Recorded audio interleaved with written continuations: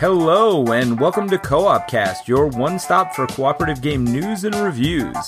On this week's design discussion, game designers Peter Goosis and Michael Kelly will discuss a board game and have a related design discussion. Hi, I'm Peter, and I'm here with Mike. So, Peter, I think I need a catchphrase. Hi, I'm Mike, and I'm here with Peter? Well, now, usually I do something like, hey, hey, hey, but that's sort of Fat Albert-ish. And, I was listening to Every Night is Game Night, and Jason has his, hey, my peoples, or what's up, my peoples. Yeah, hey, my peoples, what's up, I think is what he has. Yeah, what is our catchphrase? How do people know that it's us without us saying our names? I kind of like the Fat Albert analogy, though. It's like, sit down, relax. You might even learn a thing or two before we're done. Oh, okay. All right, hey, we're bringing it back old school. All right, so let's try it. Hi, I'm Peter, and I'm here with Mike. What's up, my peoples? No, that wasn't it. That was terrible. that was stealing his thing. Jeez. Hey, it's Mike, right. And we're here on Co-op Cast. Nice. All right, so with that out of the way, hopefully this isn't anybody's first episode, but I'm sure it is. Somebody's first episode, you mean? I'm sure somebody's first episode will be this one, so I apologize for our wacky intro. We have scared you away forever. So this week we're going to be talking about Deep Madness. Yeah, this is one from Dimension Games, and yes, it is Dimension. They added an E in there just to make it more horrific. And it's a bit of a dungeon crawler, so we'll be digging into that. And then our design discussion afterwards will be on how dungeon crawlers and kind of tactical miniature games use maps and boards in different ways. But before we get started, we have a couple of people we want to thank. Yeah, so for those who don't know, we do have a PayPal set up. It's in the podcast notes. And this is for both the One Stop Co-op Shop YouTube channel as well as our podcast. And we've had some donations in the last couple of weeks. So big thank you to Jan and Patrick. Yeah, so thank you both so much, and anybody else, if you like what you're hearing, feel free to contribute something. No need, we'll always record our great content regardless, but if you want to help us with our equipment and stuff, we really appreciate it. Absolutely, and thank you also to anybody who has gone over to iTunes and rated and reviewed the podcast. It really does help people find our content. All right, without further ado, Peter is going to tell us a bit about the theme of Deep Madness. Deep Madness is kind of a mixed theme, so it's an underwater Cthulhu-themed game where you are basically going into a mining facility where something went wrong, and so you're discovering the horrors below. So it's kind of like BioShock meets Cthulhu dungeon crawl. And how the game is played, so it's a 1 to 6 players, but you always control between 4 and 6 characters. You just kind of split them up, depending on how many players you're playing with. And the players and the monsters, you'll have 6 monster types dealt randomly at the beginning of the game. They alternate activations. So one character will activate, and then one monster will activate, all those monsters of that type. So you go back and forth between those activations. On a hero's turn, they get 3 actions, more sometimes if you're playing with fewer heroes. And it's pretty basic. You can move. It's kind of an area-based Gears of Wars-ish movement system. You can attack if you have a weapon, range weapons or melee weapons. You can rest to get your sanity back, which we'll talk about a little bit later. And you can also do some other things like closing doors, picking up items, searching for new items from the item deck. And what you're doing in your turn is generally, it's an objective-based game, so fighting the monsters usually won't actually win you the mission. It's all about reaching something or finding clues or running away from something, that kind of stuff, a pretty good variety of missions. So you're trying to complete your objectives while fighting against the monsters. And then when the monsters activate, they have very simple AI. It's like move, do something special, and then attack. Often they each have some kind of special characteristic about them.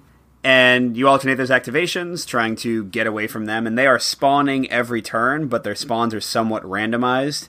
And they only spawn in parts of the board that have been corrupted, but more and more parts of the board become devoured and corrupted over the course of the game, so the spawning can kind of come from all directions sometimes.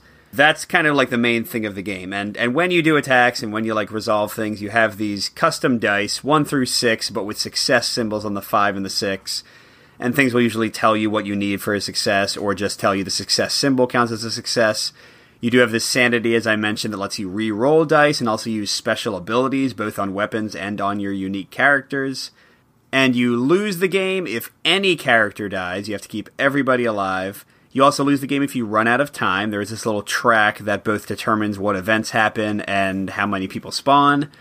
And you win the game if you can complete whatever the mission defines as your objective. You know, reaching this place with these clues or killing this boss monster, that kind of stuff. So if this is your first time joining us, welcome. And what we do is we have a top 5 list. So we both talk about our top 5 things we think you should know about the game, starting with our number 5, which is the least important thing, and going all the way to our number 1, which we think is the most important thing to know about the game. So Mike, why don't you get started? What is your number 5 thing to know about Deep Madness? My number 5, which is a pro, is how the theme is handled in the game. Now I'll say first of all, you described it really well as a mix between like kind of BioShock and Cthulhu. And BioShock is one of my favorite video games of all time. For people who don't know, it's this kind of like dystopian underwater society that you're going into and discovering all these mysteries. And it's this crazy game, but the combination of Cthulhu and underwater is just really neat and something I've never thought of before. Because they've done Cthulhu on Earth, they've done Cthulhu in space, but, you know, never underwater. And it's a slightly different take. And the water gets used in kind of cool ways, which we will talk about later.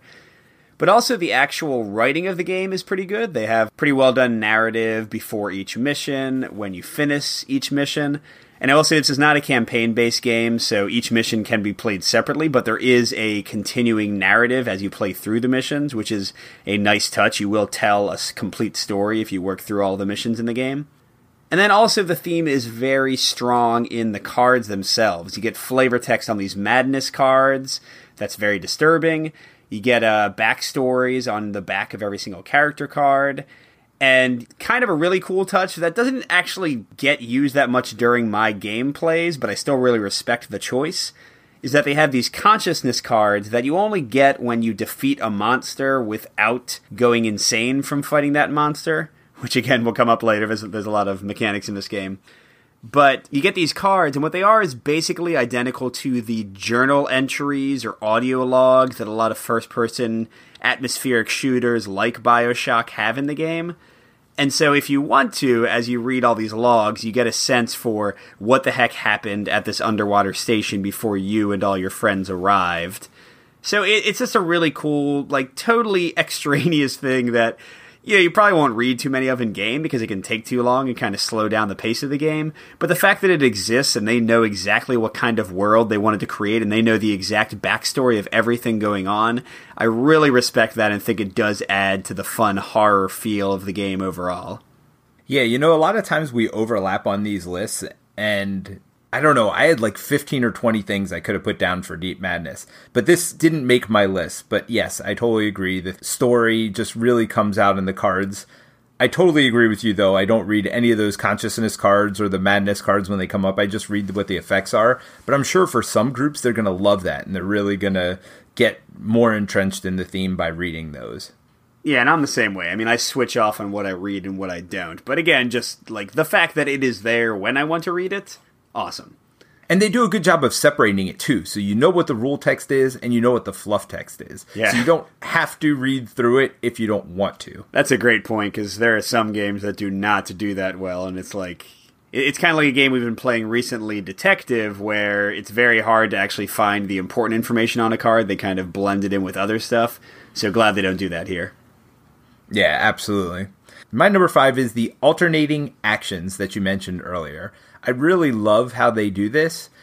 So every time you're getting 6 characters. So in a 2-player game, you're each controlling 3. In a 3-player game, you're each going to control 2 characters. So what I'll do is I'll make sure to space them out. So let's say it's me, Mike, and Jerry playing. If my character comes out first, and then the second character I draw is mine again, I'll put mine 3 spaces down. So there's a room for Mike and Jerry's. And then I'll draw another character, let's say it's Mike's, and then Jerry's comes up, and then Jerry's comes again. I won't put Jerry's right after mine, I'll put Jerry's at the end. So that way there's a constant cycling around the table that keeps the pacing good, so that way you have a little bit of time to think about what your next action is. You certainly don't have to do it, but that's a little thing I've done for myself. But I just like how it goes back and forth. You act, then a group of monsters act, then you act, then a group of monsters act. And your activations are pretty short, but the monster's activations are really short a lot of times. And so because of that, it constantly keeps you feeling involved in the game, even in like 3-player count games that I've played. So I love alternating activations. I love how it keeps you involved always in the game. And so I really think it's clever how they did it here. Yeah, and I'll talk about this a bit more later, but I'll also call out a compliment to the tactical thought that comes out of this activation system, because you can see exactly who's going to activate before and after which characters, which influences like what you defeat or what you run away from. You can really plan ahead to how you will deal with the monsters that are activating. So Mike, what's your number 4? So my number 4 is a bit of a mix, and it's the Devour mechanic in the game. I'd mentioned this briefly in the rules summary, but the board starts out somewhat devoured, which means basically each board tile has like a nice looking side and then this freaky aliens invading our world, like twisted mythos, bloody, yucky side that's called the devoured side. And some tiles start out devoured at the beginning of the game, but then pretty much every turn you flip another tile and that becomes devoured as well. And each devoured space has a spawn token on it that can spawn more monsters from it. So, on the positive side, having the rooms slowly get devoured really adds some dynamic, like, tension and tactics to the game, because you, first of all, from playthrough to playthrough, the monsters are going to spawn very differently. In some games, they might mostly be coming from behind you. In other games, they might mostly be coming from in front of you. So it does give kind of a nice replayability to the game. Also, visually, it's cool to see the stations slowly becoming more and more twisted by the event that's happening. On the negative side, which makes it mixed, and this is a little bit nitpicky, but first of all, it is a little bit annoying to actually flip over the tiles, because there's a lot of miniatures in this game and a lot of tokens, so having to like pick up, 6 different miniatures on a tile, flip the tile over, then try to remember where they were and put them back, just slightly annoying. What I find more annoying is that every single space except for the spawn space in a room tile that gets devoured has these little devour tokens, which might only be 1 per tile but can be up to like 3 or 4 per tile. They change up the tactics of the game because they each have little effects when you're standing on that part of the room, so they do make you think about things more. That's fine. But they're very small, kind of hard to see what they are, and not obvious what their effect is just by looking at the token. You have to cross-reference with a little chart. So they just kind of slow down the game and become very fiddly for me. So again, it's minor. I would say 4 trends towards pro for me, but there are some negatives in there with the devouring mechanic as well. Well, another one that's not on my list. I agree with everything you said. The one cool thing for me is that sometimes when you have these room boards and they're double-sided, you can't tell which side is which. It's very obvious when you flip it over. The devoured side is much more red in hue than the normal side, which is more like white or like metal tinted. So it's very obvious if it's on a devoured side or not just by the artwork, but also the general color of the tile itself. So I really like that. The reason the Devour tokens didn't make my list is I don't play with them. And that's one thing I'm going to put at the end here as far as tips and tricks. The game is hard enough as it is. It doesn't need this Devour token mechanic. I agree, it's fiddly, they're small, they get in the way. I think it would be a good advanced variant once you're good at the game or you can beat the game, 3/4 of the time, whatever. Sure, you want to increase the difficulty, put them in. But the difficulty, I believe, and I'll get into this later, is a little high. So I don't play with the Devour token, so that's why that part of it doesn't bother me as much. As far as moving miniatures off, it's a little annoying, but I thought it was going to be way more annoying than it was, and it really didn't bother me by the end. Man, I'm trying to imagine how somebody could win this game 75% of the time, playing the rules as written. Yeah, well, I mean, without the Devour tokens, I think it does make a pretty substantial change in the difficulty level from almost unbeatable to a game I'm having fun with. But again, we're getting more into thoughts for later. So, sorry. So go ahead, Peter. What's your number 4? Sure. So my number 4 is that each scenario in this game is unique. The game itself could be all about, there are a lot of games like this that are all about killing monsters, and there are a lot of games that even claim to have unique scenarios, but they don't feel unique. I think Street Masters did a good job of making each scenario unique, and I think this game does as well. And as you're saying, there's enough random elements that even playing through the same scenario is going to feel different each time. And kind of going back to what you said earlier, it's not a campaign game, even though if you want to get the whole story, you certainly want to play them in order. But if you really like one of the missions, you can happily play that one over and over. In fact, you could skip ahead, jump around however you want. And I really think they do a good job of feeling different from mission to mission. They even add some stuff later on where you've got to do actions that you don't normally do, just to kind of change it up a little bit. So I like that. Yeah, I totally agree with that one. I think they did a good job with the variety.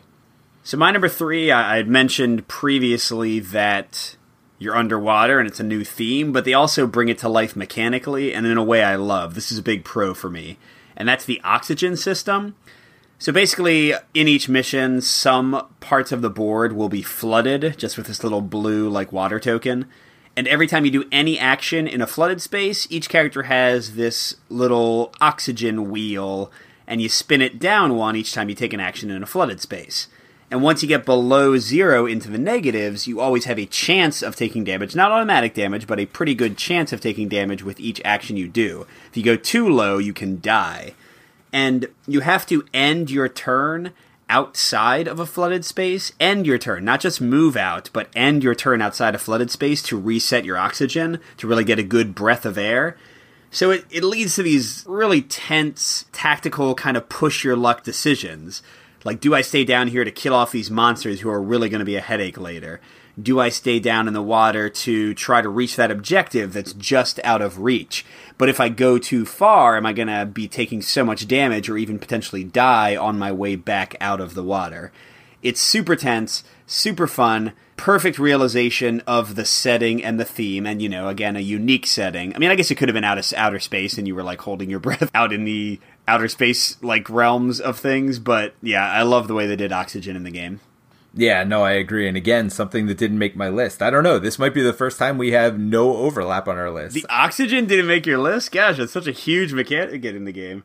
I'm telling you, there are so many things in this game that, yeah, there are a lot of them that should have been on the list that just weren't. There's just a lot.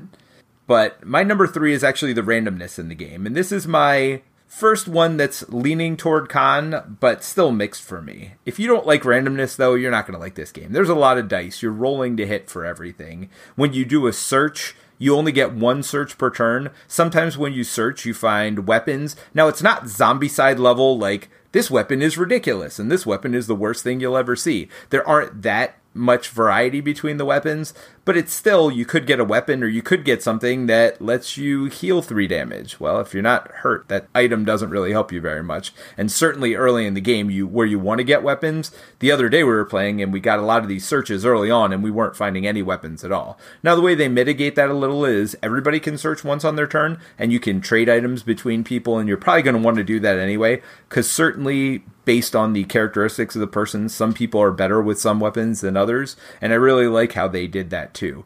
So there is a lot of randomness, there is a lot of luck in the game. Just know that going in. If you don't like those kind of games, you probably won't like it. For me, I did like it. I like the tension it added to the game. I like that there is a huge puzzle to be solved in the game. Like Mike was saying earlier with the intermingled activations, a lot of times you're like, okay, I need to accomplish this before this person goes. Or I want to clear this way out. Or these 2 people should go this way because they're activating near each other. Or one of them will be able to take care of the monsters down there because they're going before them. So there is a lot of thought that goes into that. But the randomness and luck can always rear its ugly head. Now, I do like what they did with sanity here, where they let you re-roll a dice for each sanity spent. So that gives you at least 3 or 4 re-rolls a lot of times. So you have a pretty good idea of how much of a risk you're taking going into an action. Although, of course, luck can still turn out against you. Yeah, I mean, totally agree. It didn't bother me too much, especially with the sanity mitigation. But yeah, it's definitely a heavily dice-based game, and a lot of things you only succeed on a 5 or a 6, so it's not like you're always succeeding at actions. In fact, the very first mission, which going back to the difficulty, I only beat on my 6th play of it. To accomplish the objective, you have to have decent luck with multiple rolls to recover these clues. So yeah, I'm with you on that. All right, so what's your number 2? My number 2 is another mixed, and that's a bit of a combination. It's both the activation system we already talked about, but also how the monsters are activated themselves. So we already talked about the alternating activation. I find that to be generally a pro. I like the tactical choice it gives. Additionally, I tend to like the way the monsters activate. They have a very simple AI. They always, unless indicated otherwise, move towards the closest player. And if it's a tie, you pick which way they go. Some people will move twice. Some people only move once. Some of them have special powers. Some of them have special powers that activate on a die roll. Some of them have just really high attack. They have different range. You have a great deal of variety in the monsters. And one of the coolest things, I'm kind of cheating here because this is sort of a third point. One of the coolest things is that you pick 6 random monsters at the beginning of each mission. Now, with the core game, you only have 8 regular monsters, plus some like mini bosses you can throw in for more variety if you really want to suffer. But once you add in at least one expansion, you can just put all your monsters together and randomly draw 6 each time you play. So it again gives crazy variety for how a mission plays out because of the difference in the monsters, because they are very different in their special abilities and how they play out. The negative side of this, you mentioned Zombicide earlier, and this game is definitely like the combat system and the weapons are similar to Zombicide. The other unfortunate thing for me that's similar to Zombicide is that a lot of guys spawn every turn. And you can have a ton of miniatures, especially if they're spawning like way ahead of you or way behind you, or you don't have enough good weapons to fight them much yet. You can have a ton of people on the board, and when you get to moving like mid to late game, activating all these enemies, even though each individual activation is incredibly quick, like move a guy, maybe roll a die for an attack, it still can take a long time just because there can be so many guys. And it, again, reminded me of Zombicide, where you're like moving 30 zombies and trying to remember which ones you've already moved. So, again, mostly a pro. I like the way the activations and the enemy AI and the variety works, but don't love having to deal with that many miniatures sometimes. Yeah, I'm going to get to a lot of your points because you did put a lot of things in there. So I'm going to get to some of them coming up later on, although I definitely had more of a favorable spin on them than you did. Well, go ahead. What's your number 2? But my number 2 is increasing tension. I love games that start off simple and increase with tension as it goes on. Yes, you have 6 unique enemies every game. You're going to have 6 heroes, which, as you get expansions, you're really going to have a decent choice of heroes to go from. You are going to have these devoured effects if you choose to play with them. So there could be a lot of complexity at the beginning of the game with all these different enemies and with all your different characters with their powers, plus the stage. You have to do different things each time, and so there's some complexity with that. But at the beginning of the game, it is very simple. You don't have to know what any of that stuff does. Until those monsters spawn, I don't even bother looking at their cards. Unless you have an enemy that is close to you, you really don't need to know what it does. Sometimes when it does its special ability, it'll have an effect even if it's not near you, but a lot of times it doesn't. And you're not typically going to spawn that many enemies on the first turn. So by the time the middle of the game comes around, you've probably seen 1 or 2 of the enemies. Then you get to learn 1 or 2 more. So not only does the tension increase as the game goes on, but the complexity increases as the game goes on too. I think that's why it doesn't bother me as much as some of these games where you have a bunch of complexity that gets out at the beginning of the game and you have to learn all these different special rules. With this game, the complexity increases as the game goes on, and so does the tension. So you mentioned the drowning mechanic. That's just one of it, where you're pushing your luck. How much time do you want to spend underwater? A lot of times you think you're going to be clear. Okay, next turn will just come out, and then some stuff will spawn, or stuff will move in on you, and then you got to take extra actions, and that drowning really, you start building up some fear there. Not only your characters building up fear, but you yourself, because you're like, uh-oh, I don't know if I'm going to get out of this water before I drown. So I like the increased tension there. I like how, as the game goes on, there are very few enemies on the board at the beginning of the game, as you were saying, but more and more come on by the end of the game. One game, on Mission 2, I thought I was going to blow it away. There was like 3 enemies on the board after the 3rd round of the game. I'm like, oh, I'm killing this thing. By the end of the game, though, because we're running and trying to accomplish the mission, we weren't killing that many enemies. The board was filled, and I was really worried we weren't going to be able to get out. And then there's the timer itself. So this game definitely constantly pushes you to move forward. So you're fighting against not only the monsters, not only the mission, but also the timer. And so all of that leads to the game getting more and more tense as it goes on, complexity going up as it goes on. But it doesn't feel like complexity is going up because you already have seen those things back when the game was easier and there wasn't as much to deal with. So for me, I like how every game scales, and scales not only in complexity, but in tension as well. Yeah, I absolutely agree with you. I'll talk about that a bit more in final thoughts in a bit. But my number 1, another big pro. I love this. So, a lot of Cthulhu-themed games, and I'm thinking mainly of the Fantasy Flight ones like Arkham Horror, LCG, Eldritch Horror, that kind of stuff.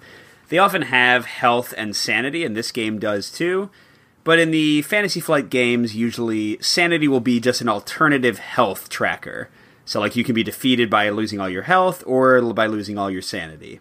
How sanity works in this game is a lot more like something like stamina in Imperial Assault or Descent, where you can spend it as a resource and then use an action to get it all back.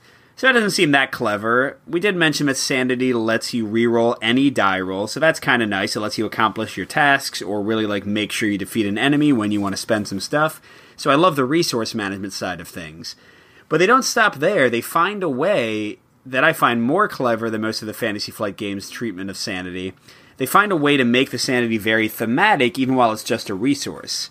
So whenever you defeat a monster, monsters have this horror rating. And this goes to some of my favorite games in this theme, like the video game Eternal Darkness, where like just facing these creatures is driving you slightly insane, because you're not supposed to be seeing giant tentacled beasts trying to eat your face all over the place.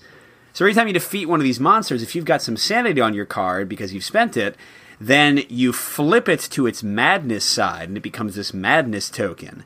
And if you get 3 of those, you discard all of them, so you lose the 3 madness, but you have to draw a madness card, which we already mentioned has this great disturbing flavor text on it, but also often has a permanent effect either on you or on some of the monsters, so it like has like a really kind of tough bite to it. It's just so clever, like kind of the resource management and tactical choice of dealing with your sanity and managing that resource, but then also worrying about going crazy and actually like taking penalties from it by defeating monsters unless you think about how you do it.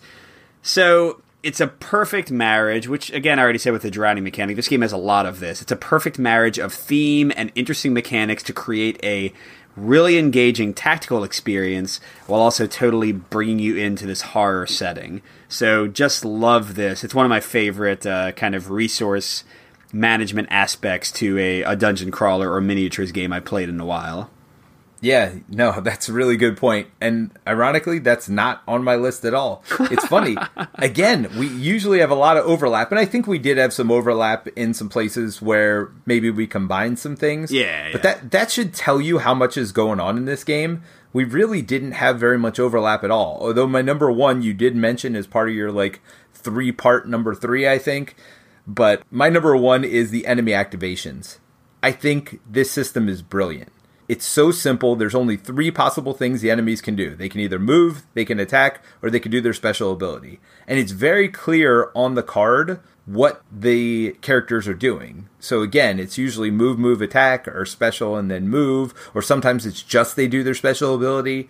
I would have liked the cards to be broken out a little clearer as far as what is special ability text versus what is their attack action text versus what is always on text.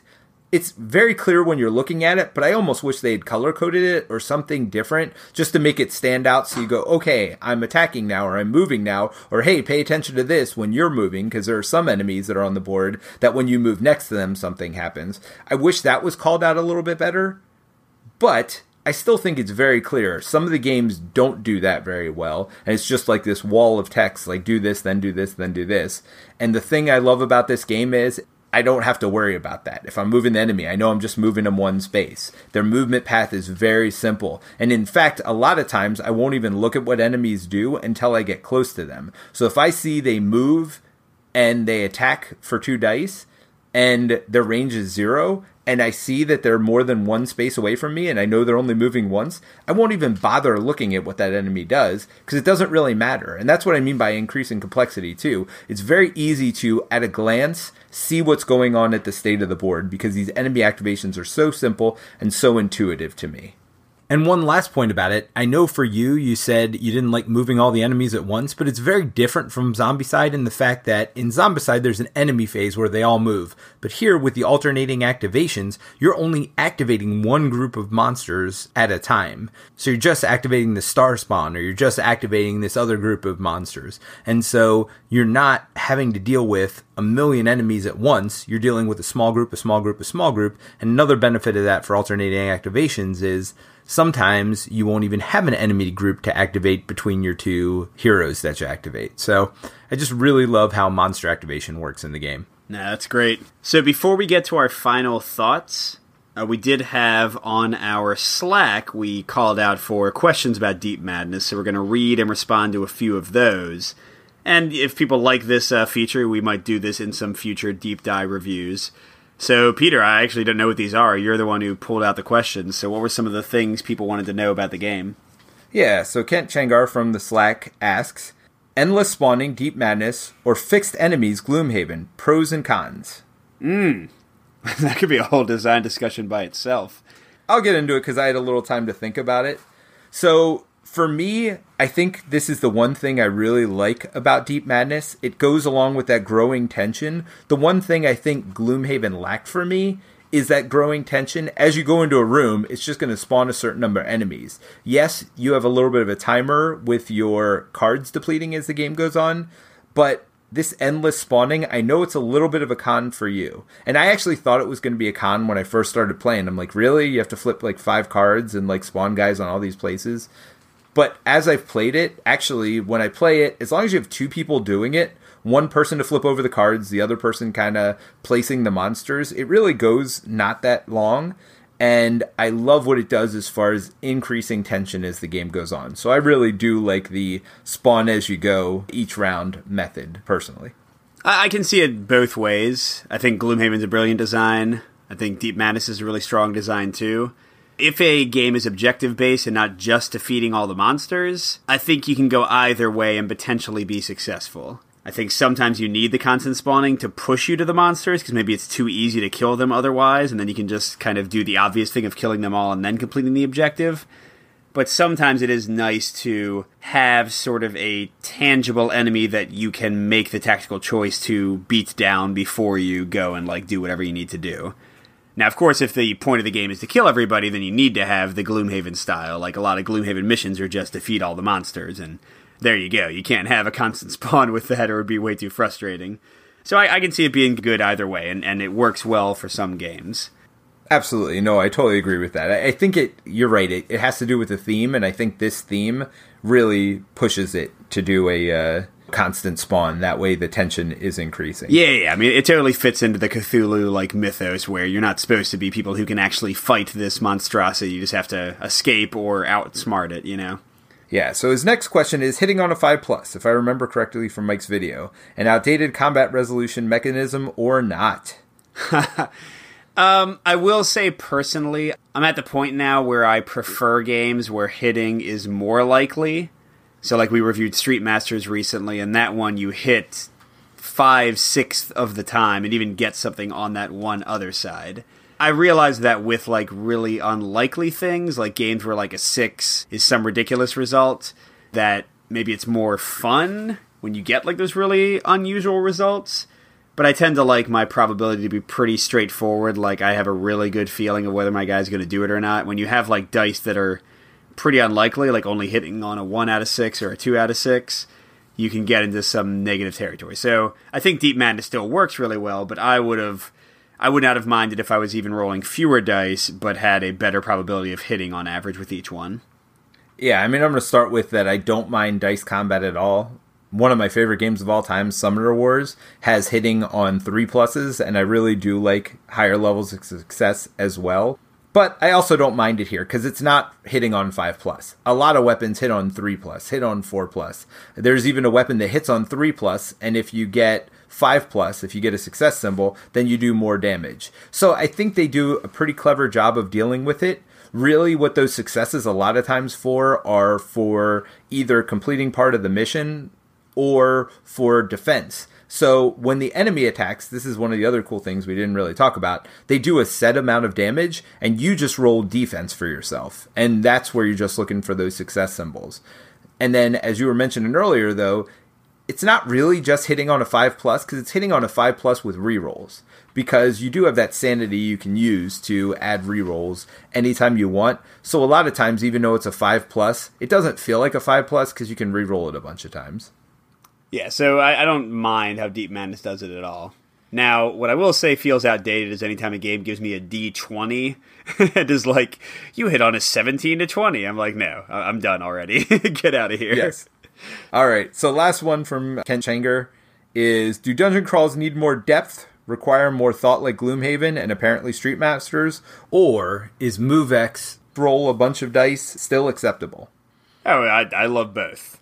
I will say Stuff Fables or Mice and Mystics or those kind of games, I'm more likely to play those with my son, but I still like that they exist. I don't always need to have like super complex dungeon crawlers, and sometimes it's nice just to be able to play something that takes half an hour or an hour and isn't too much of a brain burner. I totally agree with that. And the one thing I will say is I think this game does a good job of combining the two. I think there's a lot of thoughtful tactical play, but you know what? There's still dice in the game, so sometimes it turns up aces and sometimes it turns out not so good. All right, so we did have a question from Patrick as well. How often does dumb AI happen if they move away or if there's no effect on the game? How worth it is it to spawn them? So I will say I did a full playthrough of the first mission on the One Stop Co-op Shop channel. And first of all, they don't have dumb AI. Like, it's simple enough and they're always moving toward you that it works pretty well. What I like, though, is that you can close these doors between you and them, and you can, if they are equidistant, choose for them to go the path that goes through the door. But I think that's cool. Like, you've made the tactical choice to spend some actions to lock a door behind you, so you should be able to use it. But to the kind of other part of the question, in my playthrough and in other games I've played of it, sometimes you do get so far ahead that you'll spawn monsters that, with the time left, just aren't going to matter. And, I'd say, if at that point, feel free not to spawn them. I think I did in my playthrough, just to, follow the rules of the game. But, yes, I mean, there are instances very late game, but only very late game, where monsters just won't matter. And sure, just feel free to not put them on the board and don't worry about it. Yeah, I still put them on the board anyway, but for me, that's a pro, because if they all just spawned in front of you and were all getting in your way, it'd be way too many enemies. So for me, I like the fact that, sometimes they're going to spawn on the other side of the board. And we didn't really exactly talk about how spawning works.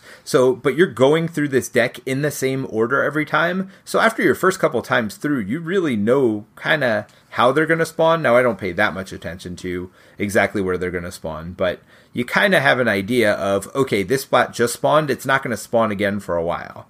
I do like that, and I do like that sometimes they'll spawn on the other side of the board, because otherwise it would be too overwhelming. I think it spawns at just the right rate, and you're right, they never move away from you, they're always moving toward you, so they're not really that much dumb AI in it. Man, Peter, you're going from top 5 into top 8 or 9 at this point. And I've got more, actually, to talk about in my final thoughts. So, yeah, I told you, I had 15 or 20 things for this game. All right, so Mike, let's go into your final thoughts. I will say, first off, the positive. I think this game is great, incredibly tense, huge amounts of tactical thought. The miniatures look excellent. I'm not a miniature expert, but I really enjoyed the components mostly. I will say the tiles are a little bit dark. The cards can be slightly dark. We're not talking too many bones, difficult to see dark here, but things just look a little bit overly dark to let me appreciate the art sometimes. But that's a minor complaint. It's really not a big deal. But yeah, I think this game is really good. I was thinking, before the review and while I was playing it, the other dungeon crawlers I've been playing most recently are Imperial Assault with the app and Gloomhaven. And I would say at the moment, I would rather play Deep Madness. That does not mean that I think it's a better game than either of those, but it's nice, first of all, to just be able to do a one-off and not have kind of this hanging pressure of Gloomhaven and its endless missions to finish. And Imperial Assault, a big complaint I have with the app is that I've bought so many expansions, which, theoretically should be a good thing that makes the game more fun, but because the app pulls randomly from all your expansions to spawn enemies, I'll have to dig through these giant decks of enemy cards and relearn new mechanics every time a new enemy comes out, because there's such a huge variety, which, is my own fault, I guess, for buying too many expansions, but why should I be punished for that? So I do really enjoy Deep Madness, just letting me have 6 monsters of varied types each time that change up the tactical feel for the game, but also keep things very contained, and like you were saying, don't force me to look up a lot of rules. So the fact that I can play this one-off, I love how hard it is. That'll go into my caveats in a second, but I personally love how challenging it is. I love that I had to play the first mission 6 times before I finally beat it. I think the game is really great. At the moment, it is the dungeon crawler I most want to play, which is saying a lot because especially Gloomhaven is a fantastic game, and I would say a better designed game, but I think this is a really, really strong design as well. Now, a few warnings that might kind of echo some of your thoughts, Peter. If you hate randomness, probably want to stay away. It is a big game, and I think it gets better with expansions, so if you don't want to spend some money on it, you should probably stay away. The theme can be very disturbing. The monsters are scary looking. You have these madness cards with kind of horrific effects described on them. So if you're not into the horror theme, into the Cthulhu mythos kind of theme, then you might not want to go here. And then finally, if you just don't want to deal with any fiddliness, there are fiddly devour tokens. There can be fiddly, like moving lots of monsters. There can be a good number of special abilities to remember. And I guess actually one more final thing, if you don't want to have a really hard game, definitely stay away from this. The designers, when I talked to them, even said that this was sort of a Dark Souls-ish design on purpose. Like they want it to be very, very tough until you get really good at the game and know the missions well, and then you have a better chance of success. And at least in my experience, that's exactly how it works out. I enjoy it, not everyone will. So huge recommend for me, but a lot of warnings that might make it not a great fit for you. All right, so my final thoughts. When you first pulled this game out and started setting it up, and then the first time you spawned, I thought my eyes were going to roll so far back in my head that I was going to pass out. Because I was like, really? This is how they spawn? Really? Every turn you're going to have to like devour another tile and put a bunch of guys in like 3 different spots, and you got to look at all these cards and like flip through the rooms and spawn 1 here and 1 there and 2 in that room and 3 in this room. And I was just like, I can't believe this is happening. And then we started playing, and I just had a blast with the game. So let me go over all the bad stuff first. And a lot of these didn't make my top 5. Huge setup time. Huge setup time. It still takes me half hour, 45 minutes to set up a game, because you got to pull out all the map tiles, set them up in a certain way. You got to pull out all the monsters. Once you get their monster card out, you still have to pull those bags of monsters out.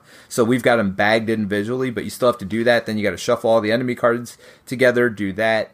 So there is quite a bit of setup time. At least I'm still having a long time with that. And I will interrupt for a second. If you have just the core game, they do come with nice holders for the miniatures that makes it faster. You don't have to pull them all out. You can just wait until they spawn and then pull them out of the nice holders.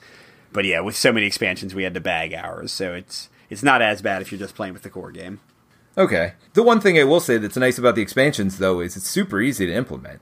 I mean, they're literally just more monsters and more heroes. And I will say from what I've played, the heroes seem to be better and the monsters seem to be not as hard. So it brings the difficulty back, I think, a little bit, which is probably a pro for some people. But as I mentioned earlier, there's lots of luck in the game. The game is super hard when you first play it, especially if you're playing with the Devour tokens. There's lots of reading. If you look at the monster cards at first, you're going to be like, what are you talking about? They're easy to deal with. No, they're not. Like, there's a ton of text on them. There's a fixed number of characters, which I typically hate. So we got to play with 6 characters, even if we're playing with, 1 person, 2 players, 3 players. That drives me nuts most of the time. Like I said, the spawning I was looking at, I was like, this is crazy. There's no leveling between the missions. As you said, it's not a campaign game. I usually love leveling between missions. I'm looking at all this. I'm like, this is a game I should absolutely hate. Absolutely hate. Guess what? It might be my favorite dungeon crawl of all time. I mean, it was funny. I thought I was going to sound crazy for comparing it to Gloomhaven and saying I'd rather play this any day of the week over Gloomhaven, but I would. I don't know what it is. It's just super fun. There's a huge tactical puzzle here every time you play it. And the game scales, as I was saying earlier. I love the way it scales. Yes, there's a lot of stuff you could read at the beginning of the game, but I never do. I'm like, we'll find out what that monster does when it spawns or when it's near us. I'm not going to worry about it for now. So I love how you can do that. Every monster feels very different with super simple, straightforward AI. Talk about comparing this to Imperial Assault, where they're moving forward, doing something, they're acting. Every turn they act differently. Apparently, I just don't want that. I want super straightforward enemy AI, and that way I can solve the puzzle. I think because of how simple it is, and don't get me wrong, there's complexity to it, but it's pretty straightforward what the enemies are going to do, and because of that, it lets you puzzle out what you want to do. And for me, more than a lot of other dungeon crawls, I can figure out what I want to do ahead of time. Now that luck's going to come in and it's going to change exactly what happens, but you can still puzzle it out. And I really like that part of the game. A couple of things, though. I do play with just a couple of house rules. Like I said, I never play with the Devour tokens. They're small, they're fiddly. You can't see what they are. You have to look across the board. What's that one again? I think they add a level to the puzzle that I just don't want in my games. And they make the game super hard. And I know you like that. I don't. I like my co-ops easier. Not easy, I'm winning 100% of the time, but I don't want to lose 75-80% of the time. I know that's hard for some to believe that we created Salvation Road, and I'm saying this. But, I mean, I don't want to lose that much when I'm playing the game. So for me, I like the fact that I can scale back the difficulty very easily by removing rules from the game. So by removing these Devourer tokens, it actually makes the game less fiddly, less annoying, and brings the difficulty to the place I want. The other thing I would say is, if you're first playing the game, it is not a monster killing game. It is a moving forward and completing your objective game. There are some games like Flashpoint where you're like, I can just put out all the fires and then I'll get to saving the people later. This is not that kind of game. You are going to have to run. You are against the clock all the time. Keep pushing yourself forward. So just know that going in.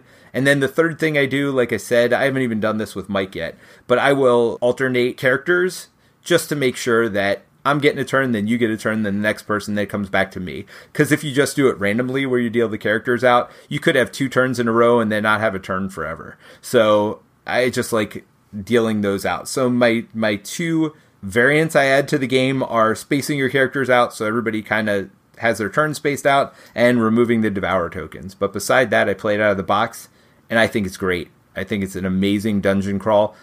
I think you're right. I think Gloomhaven's probably a better design game, but I don't know if it's the confusion with the story, the open worldness of it, the slow leveling of it. I don't know what it is, but this game I want to play more than that one. So that's my 2 cents.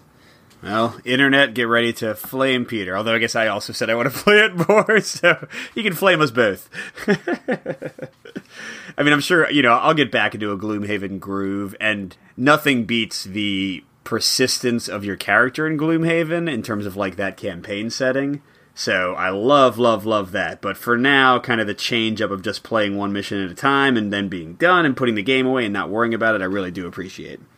Absolutely. All right, so let's get into our design discussion. Yeah, so we're going to talk about mainly dungeon crawlers, but I guess it kind of pulls in any game with a tactical board that you're maneuvering on. But kind of like different choices games can make with their boards, and some things we like and some things we don't like. And we're going to get into not only gameplay, but also setup and ways of organizing and labeling them. So why don't we start with that one, Peter? What do you think? What do you think are some good suggestions for like organization and labeling of a game that has a lot of tiles and maps like a dungeon crawler? Well, speaking of this game versus Gloomhaven, the labeling system on Gloomhaven, I still don't understand to this day. They're just a random combination of letters and numbers, and there's no easy way in my mind to organize those, and it's just very confusing. In this game here, they're numbered, literally the tiles are numbered 1 to 30. And it tells you what tiles you need for each map. On this one, you need 1, 3, 5, 7, 9. You just can easily look through the stack and pick them out. Even in games like Mansions of Madness, I like that game a lot, but they have different naming conventions. So everything is like the alley or the alley with a corner, and you have to look it up every time, and it just drives me crazy. I don't know why everybody doesn't just number their tiles 1 through whatever. You add more tiles, you keep adding to the end of the list. You can sort them in order, you keep them in order. And it just makes so much more sense to me to number tiles than to name them or to have some weird lettering and numbering system. Doesn't make sense to me. Now, Deep Madness does have an advantage in that it's just 1x2 tiles and 2x2 tiles, and that's it. So something like Imperial Assault, which also has a numbering system, but then it's like has an icon for each expansion that it's from. That gets a lot more complicated because you have like very, very small things to very, very huge tiles within each expansion. So if you just like numbered them off 1 to 200 or something and tried to put those in order, you'd get these really like weird mismatched piles of things. But yeah, I agree with Peter that Gloomhaven is a special sticking point for me. Because while I understand and, respect that Isaac wanted to have, like, different colored background colors to the tiles for, when you're in a volcano as opposed to an icy place, as opposed to a dark cave, it has no gameplay effect. It's something I don't even notice after playing for like 30 seconds. But it forces him to have way more tiles and double-sided tiles with different colors on the sides. When really there's like nothing on the tiles. There's no terrain. There's nothing like that really matters. All that matters is the shape and like where the door entries come in. And Gloomhaven could easily have, gosh, I don't know, a fourth as many tiles as it does and just have more of a generic color palette. And it would be the exact same game, but would take away some of that annoying setup time. Well, and with that said, too, what I really like is when stuff is printed on the board, or at least it's printed where I should put things. So, for example, getting back to Gloomhaven, I don't mean to pick on it this whole time, but, you put terrain and things down on the board. I know it'd be hard to pre-print it on that because they're using the same maps for a lot of different things. But even if they had the same number of maps, as you said earlier, instead of doing different colors, if they just pre-printed the terrain on certain map tiles, that would make it so much easier. There's another game I love, Arcadia Quest, where, man, you just have so many tile overlays that it takes forever to set up. And actually, when they made Starcadia Quest, that's one thing that they focused on reducing, is the amount of overlays you're putting on the tiles. So I think Deep Madness, I think even Zombicide does a good job of not having a million overlays you're putting on the tile. Yeah, and you do run into some problems here, like depending on how expansive your game is. Because, on the one side, you have the games that have really specific art on them. You don't have to put anything extra almost at all. I would put, like, Descent and Imperial Assault in there. Like, you have some pretty cool things. Like, here's a map tile with a bridge and a chasm. Here's a map tile with, like, fire in the corners. It's thematic. It often actually has gameplay implications. And that's really great. And then compare that to something like Gloomhaven, where it's just like a blank board and you got to put a ton of overlays over it. But the thing is, for Gloomhaven to have 90 whatever scenarios it is, and not, they already have a lot of tiles. Hell, they might need to have like 10 times as many tiles if they wanted to make them more unique. So you get like the expandability of the tiles, and Isaac can make 10 new scenarios tomorrow, and you can play them with everything in the game, and it won't feel like you're on the exact same maps you always are. With Imperial Assault and games that like have more distinctive tiles, you either get a real feeling of sameness, because if you use the same tile, like if you use the same blank tile and put stuff on it, it feels unique. If you use the same hallway tile with a bathroom in the corner, it feels like the same tile every time. But then additionally, if you have like more unique tiles with more distinctive stuff on them, and you want to have the maps be more distinct each time, then you get into the thing where you have like thousands of tiles as you keep on adding expansions.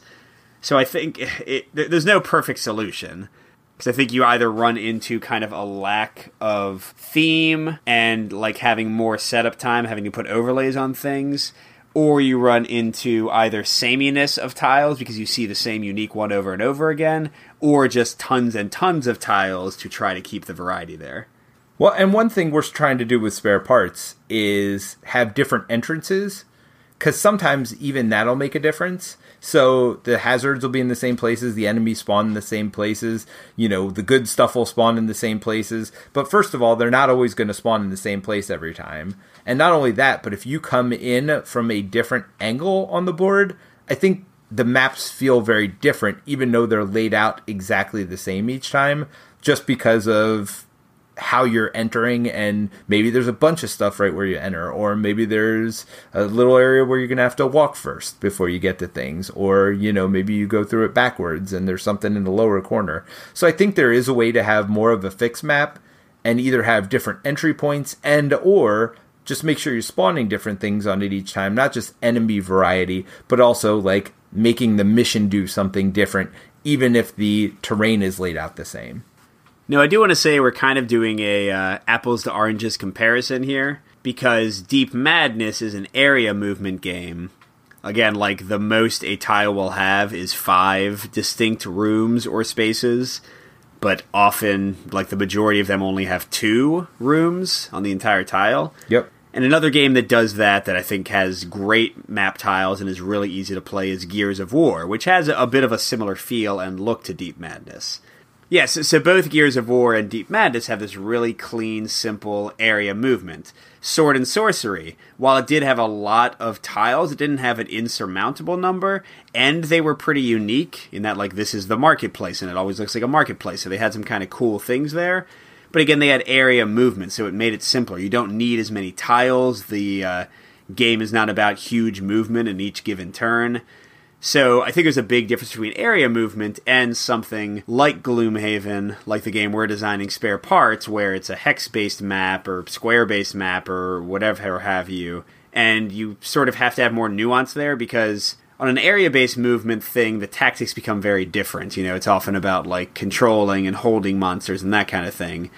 With hex-based, it's so stale to like move 5 spaces that you need to have more tactical considerations, and oftentimes that comes from terrain, and to get the terrain on there you might need to, you know, either have it printed, lowering your variability, or have a lot of setup time. So I do think there's kind of 2 distinct types of movement and like maps in games, and they do have kind of different needs and also have different advantages.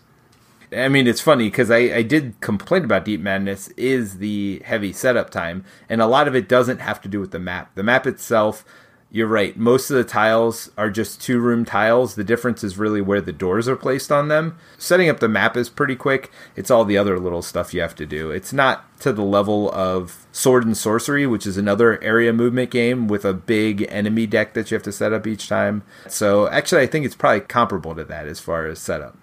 Even though both are area movement games, which you would think, because you're not setting up the map, wouldn't take as long, you still have a lot of other stuff to set up as well. So I think that's something these 2 games did right, because if they had a complicated map setup and complicated enemy setup, it would take even longer.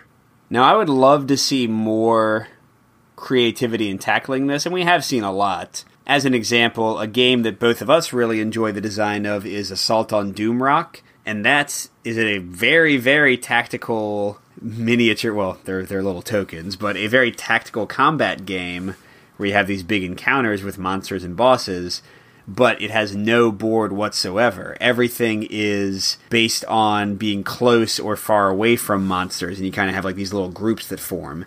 I think that design is genius, and I still really enjoy it. So clearly we have a lot of card games that try to sort of emulate using a board, but I would love to see things like that where people play with the idea of like kind of an adventure game and tactical combat, but somehow cut out the board or map entirely. Yeah, you're right. That one does a great job of doing it. And I mean, Street Masters does a good job too because it's just one board. And so when you set it up, yeah, you might have to put a couple tokens down, but as you pointed out in that review, the game is so quick to set up because you're literally just putting out the board, shuffling up some cards, and going. So they do a good job of not having almost any setup time at all there. And they go with each map board is different. So there's unique art on each one. And, well, I guess the way they do the variability there is the enemy deck is different every time. So the stage deck will play out similarly, but you'll be fighting against a different enemy. And because different enemies force you to do different things, they still have and maintain their variability. So you can have a static board and change variability just by changing up the enemies on the board. Yeah, another one I'll call out. I did a 5 and 5 on this, but we haven't reviewed it on the podcast yet. And that's Stuffed Fables. And they do something that I love, which is they don't have any tiles at all. You have this big spiral-bound booklet, and you open to a page for each fight you have. And like Street Masters, it's just one square map, and that's all you do for that entire particular encounter. And then the right side has all these special rules for that map. So you've got everything you need in a single spread of a book. And I think, again, that's like a very out-of-the-box way to do things that is not like any other tactical miniatures games I've played. But it allows them, in this case, because it's just pages of a book and they don't need to have like these tiles, it has incredibly diverse art and very unique terrain and things. And you have to set up basically nothing. You just put like a few tokens on the board and you're good to go. So I would love to see more games play with that. Like, I don't know, I would guess that a big, beautiful spiral-bound book like that is more expensive than several sheets of cardboard tiles. So it's probably not feasible for the average company to just kind of repeat that sort of thing. But again, it's like a really nice out-of-the-box way to handle this question that still gives you really unique maps, but with basically no setup time and with a ton of variety from game to game. Yeah, so, I mean, that's a lot of different options there for doing maps. And I don't think there's any right or wrong answer. I would say, well, except don't number your things stupidly. Yeah, don't label your things so I literally can't find what I need. That's the only thing that ever bothers me is when they're labeled wrong. I think Deep Madness also does it right because I think the numbers are in 2 of the 4 corners. So it's pretty easy, no matter how the map is laid, to find it. Yeah, don't name your stuff like they do in Mansions of Madness. Don't number your stuff weirdly like they do in Gloomhaven. Outside of that, I love the creativity that people are doing with maps. You know, I'd prefer not to put stuff down on the map every time. I wish it was already pre-printed, but I do understand the limitations of that as well. So I'm not saying don't do it one way or another, but make sure your numbering system's at least easy. I mean, you shouldn't get that wrong. That's pretty simple to do. All right. Thank you all so much for hanging out for both our deep dive of Deep Madness. Deep dive, Deep Madness. There we go. And also our design discussion of boards. Absolutely. And thanks for joining us. And we will see you in a couple weeks. Have a great spooky Halloween, everybody. Thanks for joining us for another episode of Co-op Cast, your one-stop for cooperative game news and reviews. If you enjoyed this week's episode, please review us on iTunes. And while you're there, check out Mindless Faith. They provide our bumper music. Also, check out Colin on his YouTube channel, One Stop Co-op Shop. And follow us on Facebook at One Stop Co-op Cast. Finally, join our Slack group by emailing us at MVP Board Games for continued discussion on these topics throughout the week. Thanks for joining us, and we'll see you next week. Now, you have to look at them to see if there's something that happens during setup, and that's the nice part, and we'll get to that in a little bit, actually, so I'm going to skip that. Dang it. Too many good things to say. And another game that does that I think has great map tiles and is really easy to play is Gears of War, which has a bit of a similar feel and look to Deep Madness. Now we're talking the original Gears of War. Wait, there's another Gears of War? Didn't they remake it? Oh, that was Doom they remade. Yeah, that's a different game. Never mind. All right, cut. Hey, Mike. Yeah. Boo.